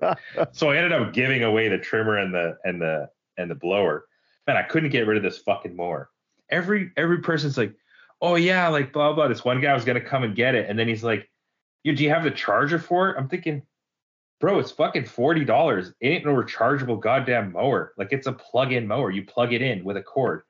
So anyways, organized this guy to come check it out today. He's all stoked. He's like, it's $30 at this point. I'm just like, I don't even give a fuck. I'll give it away. I just want it out of my shop. But I put $30. So anyways, this guy's arranged. He's coming to get it. He comes up. And he was actually right at 8:30, right before I came here. That's what I was doing. So he comes and I bring it out and he's like, oh yeah, something. He's like, where's the cord? I'm like, cord's right here. Like, show him the like receptacle for the fucking plug. And he's like, oh yeah, but where's the cord? Yeah, like, man, this is the just fucking a lawnmower. cord. Like, what? Yeah, you need what to are supply talking your about? own extension cord. Yeah. Well, and then he goes, oh, it's not electric, and I'm like, dude, it's electric. You plug it in. He's like, oh, you plug it in. I'm like, he's like, my sister has a rechargeable mower. I'm like, yeah, man, not for $30. Like, these people are fucking so stupid. And then I'm like, yeah, man, even new, like the cheapest one's probably like $400 or $500, like at least, right? And he's like, oh yeah. But then I was like, you know what, fuck this. I'm gonna fully just like make this guy buy this thing. I'm like, look, man, like how big's your lawn? You know, like full salesman spec. And then because he was totally like putting his money back in his pocket and shit. And then so I fully salesmaned him into buying this mower that he didn't want anymore for 30 full price, $30. And I was like, yeah, fucking see you later. Close the door. Bye. Like, Yeah, bye. Podcast. So funny. He's like, oh, He's outside right now. Yeah, I'm he's mowing already your front here. lawn. I'm already here. I'll take it. Yeah, dude probably drove for like 30 minutes to come see it too. You know what I mean? Like, sorry, bro. I mean, it says Sunjoe 14-inch mower. You could Google that shit. Like, yeah, it says electric mower. It doesn't say battery powered mower. Yeah, like, and I was like, yo, I got a mower, man. It was like $1,000. Like, it's not. Those things are not fucking $100. Like, there's no mower that's like rechargeable and gonna mow an actual lawn for fucking $200. Rick's like, what's a lawn? Nope. He's like, and why are they talking about it for so long? Yeah, it's like the 20-minute lawn story. Thought we were going to talk about cars. It's a 20-minute marketplace story, not a lawn. Yeah, I got the marketplace story. Oh, it's about car parts because this is a car podcast. No, Gerard wants to talk about a goddamn electric lawnmower. No, it's just this dumbass that's trying to fucking. Marketplace is so ridiculous, right? Marketplace is it any better? So ridiculous. Marketplace is terrible. Okay, it's universal. That's good to know. Yeah, I think it's the things that we can all relate to that join us together. Really, it's true. In unity. Yeah, like you guys and marketplace idiots. Yeah. One more quick story. So I'm selling a fucking $20 brake disc off my mountain bike. So this guy messages me. He's like, okay, so, it's $20, man. I'm like, dude, I don't give a fuck. You can come. I'm surprised you're like willing to do this amount of work for $20. No, I just want to get rid of it. I don't even care. Like, I just want it gone. Put it in the garbage then, Well, I'm either going to throw it away. But anyways, if I make $20. Someone might use it. Yeah. Might reduce, reuse, recycle. Literally brand new. 3 hours. Anyway, so he sends me these 2 bikes and he's like, oh, I converted this one. I'm like, dude, I don't give a fuck. He's like, I'm going to be working in Surrey. Yeah, I'm going to be working in Surrey. I'll see if I can make it out there. Like, hey, sure, man. Like, just let me know when you can come, And then he sends me this big, long text. Oh, I don't know. The job didn't work out. Like, telling me his life story. And then he sends me 2 videos of somebody playing the guitar. And he's like, maybe you can appreciate some talent. And I was like, what? So I was like, all right, man. Like, just message me when you want the brake rotor. Like, fucking all right. I want you to know. I like that story. That story. I like that story. Oh man! I'll send you. But I want you to know, Jerry, that's not far off from being friends with you. You just send me the weirdest fucking videos, and you're like, "Good night, Ryan," and it's like. You sent me a video of that's the thing now. I just like when I end up on the weirdest, craziest like Instagram video, I'm like, I'm sending this to Ryan saying goodnight. It's like 3 a.m. I'm like, what was the last I woke up and I was just like, one was a kid drinking out of a toilet, and I was like, what the fuck? Anyway. Yeah, I'll send you a video. So I get where Gerard's coming from though, because I will sell anything and everything on Facebook Marketplace just for $20. Because the turbo kit that's on the whole turbo and refresh that's done on the JZX90, half of that was paid for by selling just junk JZX parts to like everyone in the US. Bumpers to Rhode Island, headlights to like California and Washington. Like all of a sudden I had like 3-4 grand sitting in my bank account. Yeah, that's sick. To like go towards turboing, like putting a medium-sized single on the JZX90. Huh. Oh, I like how any of those. I like how you backpedaled there. You're like, medium-sized single. Medium. Yeah, medium-sized single. Yeah, let's not kid ourselves here. I got a big boy for the new How many of those people sent you videos of someone playing a guitar as a follow-up? It was obvious the guy he was talking to. You could tell, like, oh, maybe someone would appreciate talent. Like, it's obviously him. He's feeling underappreciated. Like, yeah, I didn't even reply, man. I was just like, yeah, that's Jerry, the move. Oh no, Kevin, why did you send me this? You piece of garbage. I'm watching it too. Yeah, I sent it to all you. You son of a bitch.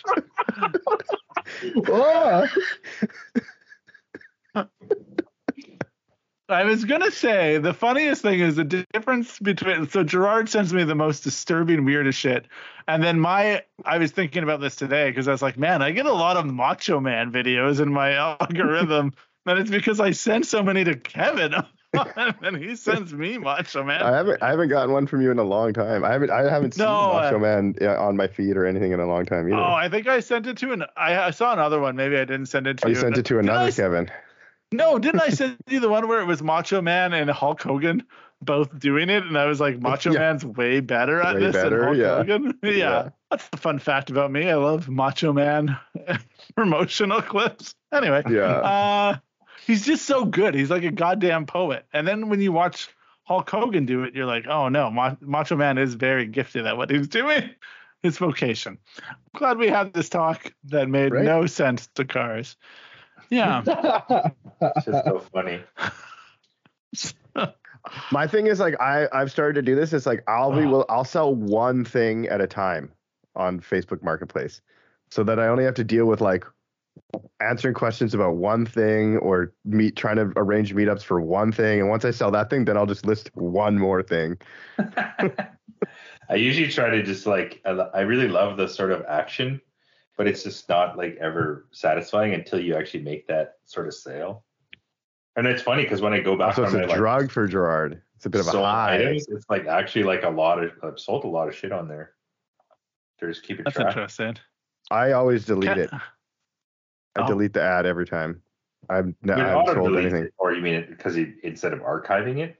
Yeah, I just go delete the ad, and it's like, why do you want to delete the ad? And then I say, none of your business, and then it's not there anymore. Kevin, didn't you once get propositioned for sex over Marketplace? I don't really know what that was, but yeah, I feel like there was something like that. Yeah. What? I had purchased something off of someone, so like you know how you can like look back in your Marketplace chats.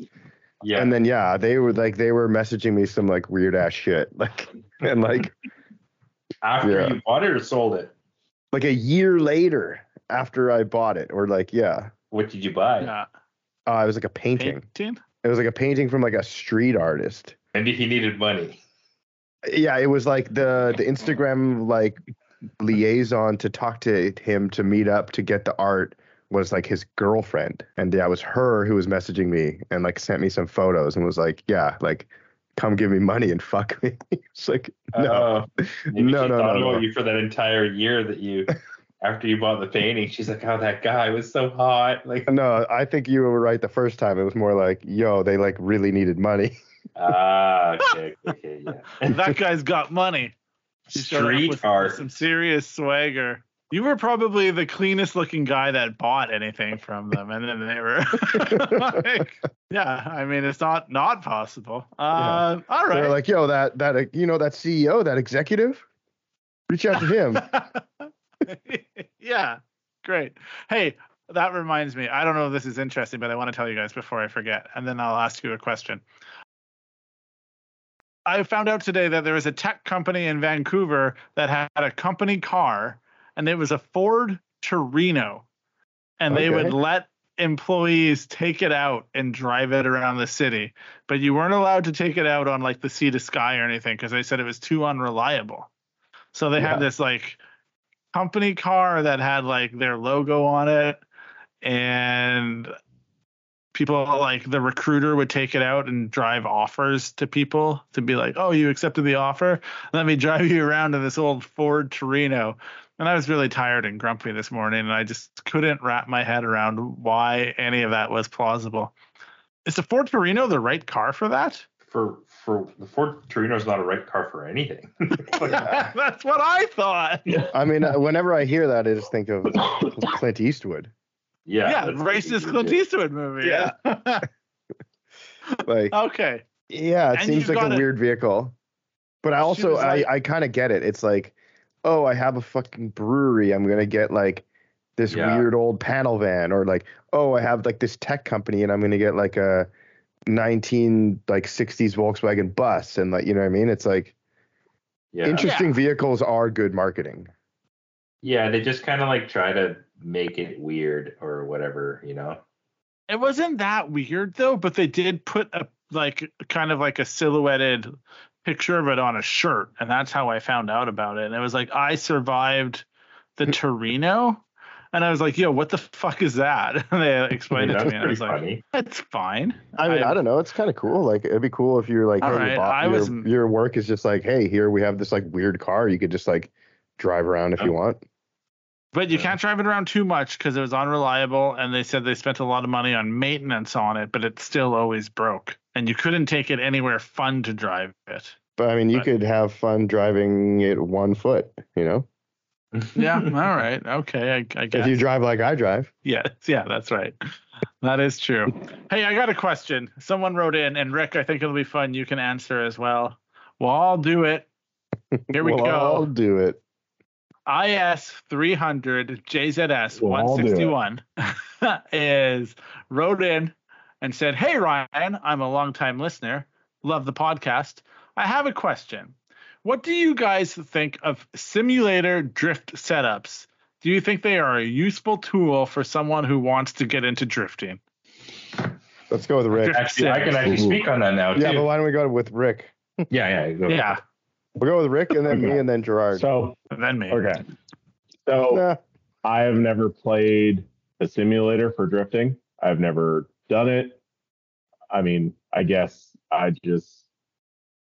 they weren't around when like I got into drifting. So it's just like I had to learn the hard way, I guess. From what I've seen, it could be 50% translatable to the real thing. But I've never used one, so that's my answer. I don't know. Ryan? Oh, thanks, Kevin. I appreciate that. Kevin and I went in for Matt Peterson, Kevin's half brother's birthday party. We went and drove at a simulator place, and I thought we were gonna do drifting, and I was so excited. I was like, I'm gonna clue in. I'm gonna figure it out. Why? I wanted to learn. It's incredibly hard. Anyways, go on. Yeah. Yeah, but I mean, doesn't anyway. And then the first time we got on the sim, I jumped on, and it was like a weird steering wheel, and I don't understand anything. I'm like, arcade games, you just go full out. You're just like, you don't do anything, never lift, and like immediately drove off track. Steering wheel like goes buck and like kind of cuts up my thumb a bit on it when it like spins around. Anyway, it was a whole fucking thing. I was like, oh, okay. Those like non-round wheels, when like they force feedback, it was so violent. Yeah, it was a lot. Like, yeah.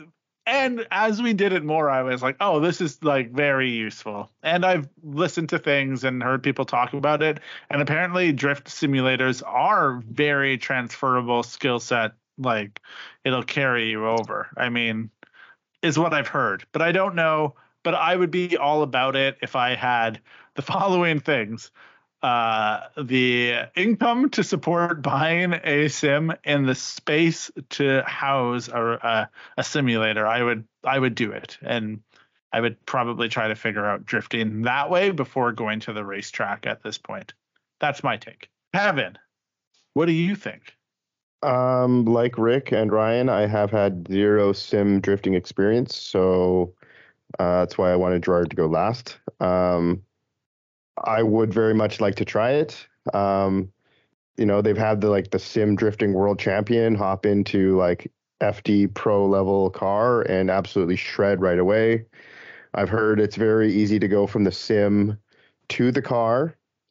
It's not the easiest going the other way around because you don't feel the G's, you don't feel the speed, you don't have those sort of outside influences, and you really have to be aware of like visual indicators of where to initiate, where to brake, where to do all those sorts of things. And then yes, I think it's dope. I'd like to build one because I don't know, it would be sick to be able to virtually drive all these tracks that you'd love to drive. And then you would know the tracks at least. Exactly. Or same thing. It's like you go on Drift Week and you've already driven the tracks. Like Like the first time at every track for me was like, all right, like drive around the track, like figure out where the track even goes. Like I remember studying the layout of one of it was Muscle Man. I remember like studying the layout of Muscle Man, like the overhead or like the drawing view of the track layout. And then we got there, it went the opposite way that I thought. So like, there's that. Their whole mind's like, ah. Yeah. I'm like, oh, we go that way. Oh. So yeah, I think it's a useful skill, useful tool. I guess I'm last. Yeah, so I have some limited experience on sim drifting. Both of my experiences were basically the fucking same. I hop on and I'm watching like my buddies absolutely fucking shred on these things. I'm thinking, man, that looks so fun. You know, it looks so easy. It looks so easy. I hop on and like, yeah, no, man, the shit is unbelievably hard. Like I think I got 5 successful drifts, like actually even just like getting the car to drift and being able to hold it like at Alex's place. And I was there for 2 hours. Like, I mean, I wasn't drifting for 2 hours, but like, you know, we were driving this car and driving that car, and then he was showing me, and then Dominic was playing, and you know, like it was a lot of that. But like even after like an hour, I kind of got it a bit. But then we switched to VR, and holy fuck, man, the VR really fucked me up. It was so crazy. Like I drifted VR for a little bit, but then he's like, yo, you got to try the F1 car on Nürburgring. And then I just like got so dizzy. I just absolutely had to stop. But yeah, the drifting was really cool. He had a pretty good setup. It's got, you know, like a proper handbrake, is, you know, Fanatec. It was definitely like the best sim setup I've been on. And I absolutely want to, because I have very limited seat time. You know, I've been quote unquote drifting for like many years, but like I definitely drift the least out of anybody I know for sure. And I've had these like stupid ass time periods where like I don't have a car. Like before the Aristo, I didn't drive for like 8 years, and then after I crashed the Aristo, now it's been like, you know, 3 or 4 years or some stupid shit. And it's like I could have just been sim drifting the whole time, or driving a G30. I could have literally been doing anything besides not driving. And that would have been helpful. But the sim drifting, obviously, I stay up so fucking late anyways. I could get an hour driving in at least every night, probably. Yeah, I went out for a beer with like a high school buddy recently, and he was just like, all right, you know, like I've always wanted to do it, and like, what's the cheapest I can get into drifting? And we talked about sim drifting too. And, you know, and his brother has a sim setup, and he was like, I'm like, you know, get a G35, and that's basically, you know, all you need. And then I'm like, but if you crash that G35 once, you know, like you got to deal with all that. You could crash that G35 3,500 times in the sim and it doesn't matter, you know? Yeah. So there's definitely that too. And there's some sick ass cars, man. We were on a Seta, and he had like literally all these car packs. And man, I was driving like a 500 horse JZX90. I drove Saito's like 800 horse JZX100. Like, you know, you could drive like a pretty basic JZX, and they all drove differently. Like even me not being able to drift, I could fully feel like, you know, the power band was accurate, the way they turned, the speed in which so like the angle kit, you could fully feel like all the differences. I just couldn't drive them. But yeah, like for example, my son Dominic, he's 10. He hopped on, and not like he was drifting or whatever, but like guaranteed if he had that from now till whatever, like he'd be fucking great at driving. Like he fully was like getting it. Like I was like, oh man, like I gotta get this kid a sim more than myself. Like yeah, it's about the next generation. I think Gucci was saying, the person that I listened on a podcast, I think, and it was like the person. You listen to other podcasts? I listen to tons of podcasts. SerialPodcastNine? I mostly listen to comedy podcasts, if I'm being very honest, but sometimes I listen to other car podcasts.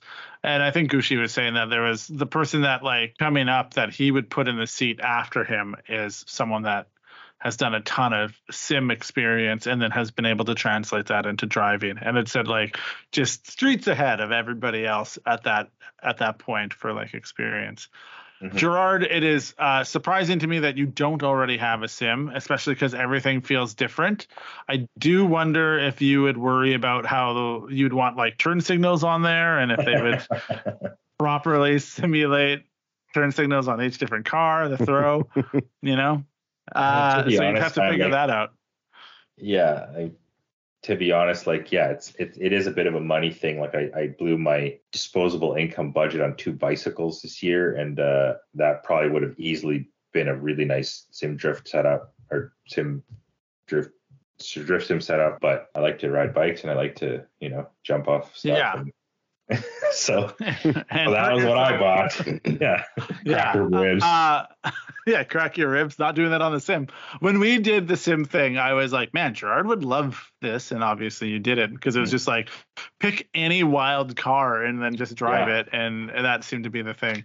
As a side, I thought it was really funny because Matt was like, can we do Rainbow Road? So we drove F1 cars on Mario Kart 64 Rainbow Road.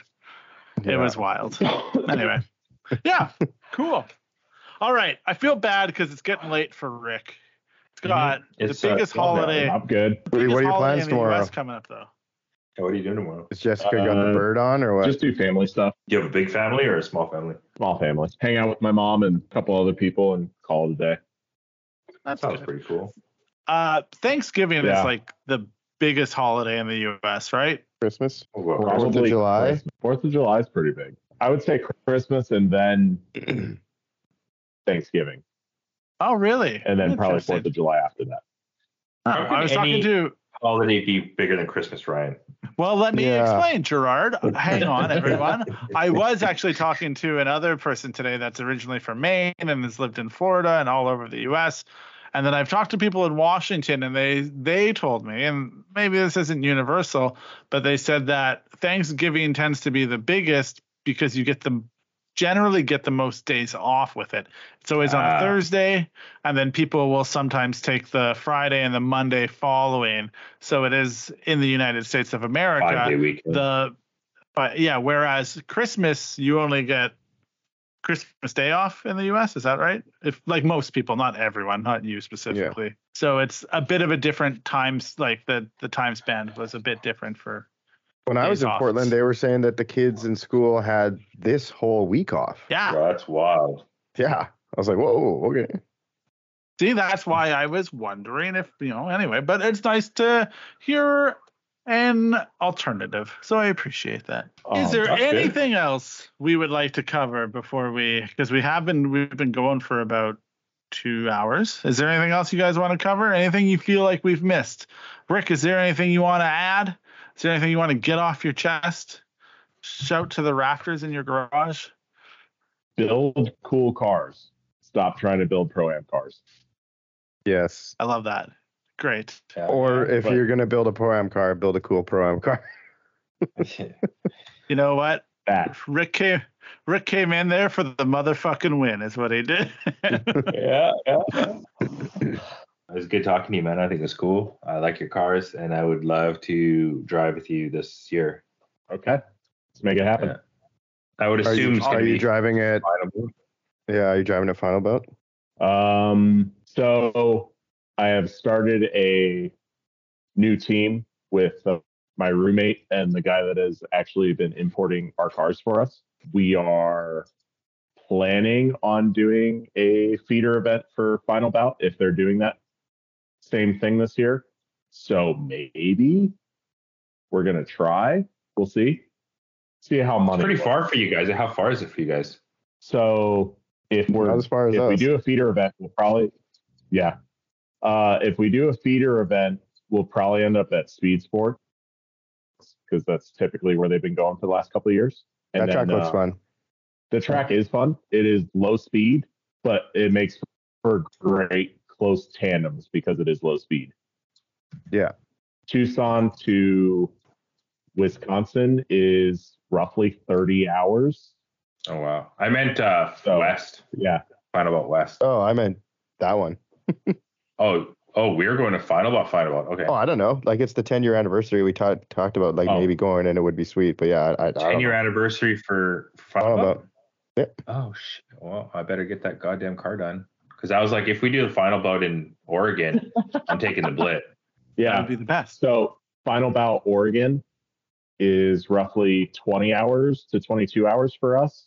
Wow. So Speed Sports is only about 11 to 12 hours drive for me.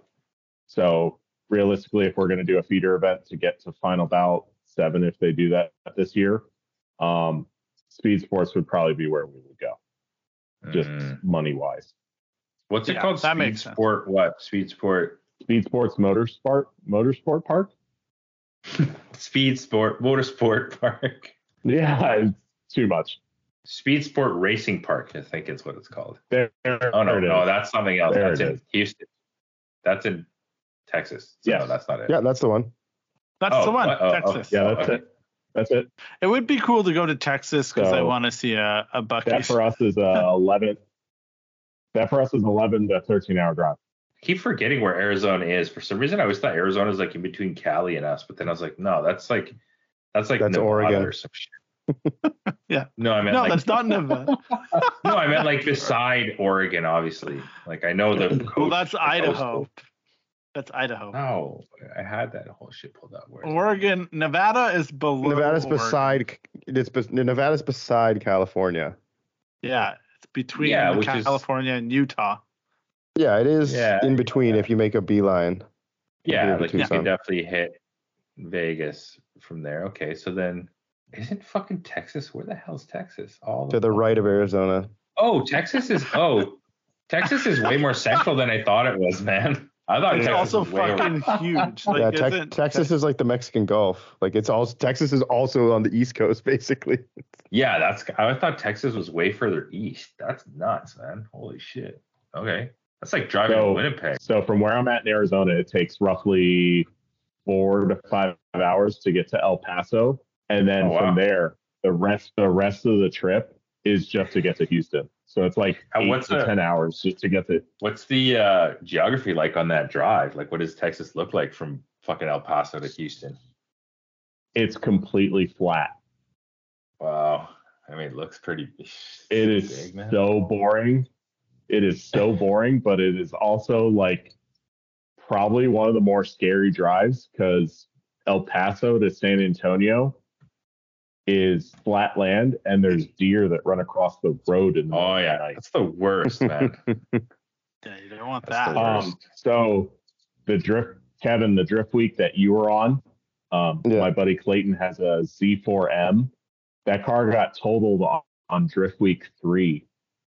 Driving through there, he hit a deer at like 70 miles an hour. Yeah. Oh, shit. I saw photos of that. Yeah, he's fine. Bought the car back from insurance and put it back together. Crazy. And then when I went to Speed Sports with Matt Panic for their New Year's Eve event, the first one that they did, I woke up in the middle of the night with Matt driving my truck, and there were 3 deer in the middle of the freeway at like 70 miles an hour, like right in front of us. Jesus. The United States is it just seems it just seems very big. I know that it's about Canada is also very big, but as Kevin always says, most of our cities are like within 200 kilometers from the border or like something like that. So yeah, it's weird to look at. It's weird to look at. It's even closer than that. It's like 50% of Canadians live within like 30 kilometers of the border. Yeah. And there's like another weird thing where they like have a line and it's at the top of California and they draw it across the states, and it's like over 50% of Canadians live below that line. Because on the East Coast, Toronto and Montreal and Ottawa are so far south that because the border dips down at the Great Lakes and that many people live over there so like when we have a federal election, it's already decided before we've even cast our votes because we don't have enough people to sway the vote anyway. Got it. That's the end of it. Yeah, that's the end of it. Ottawa is kind of voted. in line with Portland. Yeah, Ottawa is in line with Portland almost, which is very interesting. But yeah, right? Yeah, totally. Well, I feel like this has turned into geography, which I also very enjoy. All of this, it'd be great to go to all of these places. I was thinking now, a little bit of me is because Kevin, your thing last year was like kind of collecting racetracks. I don't know if you're still on that or not, but I have a whole sheet. And now a little bit of me is also like on collecting, like going to these different places and seeing the different things. And yeah, you gotta collect memories, man. That's all there is. Collect memories. Yeah, I want to go to a Buc-ee's with Kevin is what I want to do. Dude, I want to go to a Buc-ee's. I've never been to a Buc-ee's. Haven't we? What didn't we go to Buc-ee's on our trip to? That's only they're only in the south. Oh, okay. Then was another. Rick, help us out. Where are they? I don't know because I don't have Buc-ee's either in Arizona. Yeah. Yeah, I thought they were in Texas. Soyuz is on the border? Yeah. I didn't know that. Oh, we're just looking at maps. I had no idea. It's so fucking wild. Anyways. All right. Yeah, okay. I live literally 5 minutes from the border, Rick. I live like the border is walking distance from my house. Pretty crazy. Perfect. When I need a JZS 171, I'm gonna hit you up. There you go. Yeah, I'll just keep it here. I got one for you. It's already 6-speed. I know you do. We have lots All of right. them. You want a wagon? You want a sedan? You want a white one? You want a gray one? You want a black one? Yeah. Oof. You want a green? You want a really, really dark green one? I think we've covered all of our bases from A to Z. Yeah. Hey, Rick. It was really great for you to hang out and talk to us about geography and road racing and drifting, and then some more geography. Marketplace ads with Gerard is a fun segment. Conversion ratios. Yeah, conversion ratios. Yeah. That was great. I'm just really glad that we got to spend time chatting. When we were in Arizona, I felt like I didn't get to spend enough time hanging out with you as I wanted to, so I'm glad that you agreed to come on the podcast. So I appreciate that. Yeah, I had a great time. Next time you're in Tucson, downtown is not 2 hours away, so you can come have beers with me and AJ. Yeah. Yeah. If I had anybody else to drive the car, I probably would have, But I had to drive I had to drive from Tucson to LA the next day. I know. Yeah. And then drift at Horse Thief Mile the next day. And then at Grange the next day. And then at Grange again. Was it Grange? Oh, it was. And then a day off. It was a lot. Fun, though. But it was a lot, but yeah, it was fun. Yeah. That was probably one of like my takeaways too, where I was like, yeah, if I could turn back time, I would have gone out. Yeah, that was my big regret. I was like, I really want to hang out with AJ and Rick and go have Arizona beer. Yeah. So anyway, hey, happy Thanksgiving. I hope you have a glorious day tomorrow. Yeah. And yeah. All right. Until next time. Thank you. We'll check you on the flip side. Till we meet again, Bye. my friend. Keep the rubber side down. Guys. Thanks for listening to Serial Podcast 9.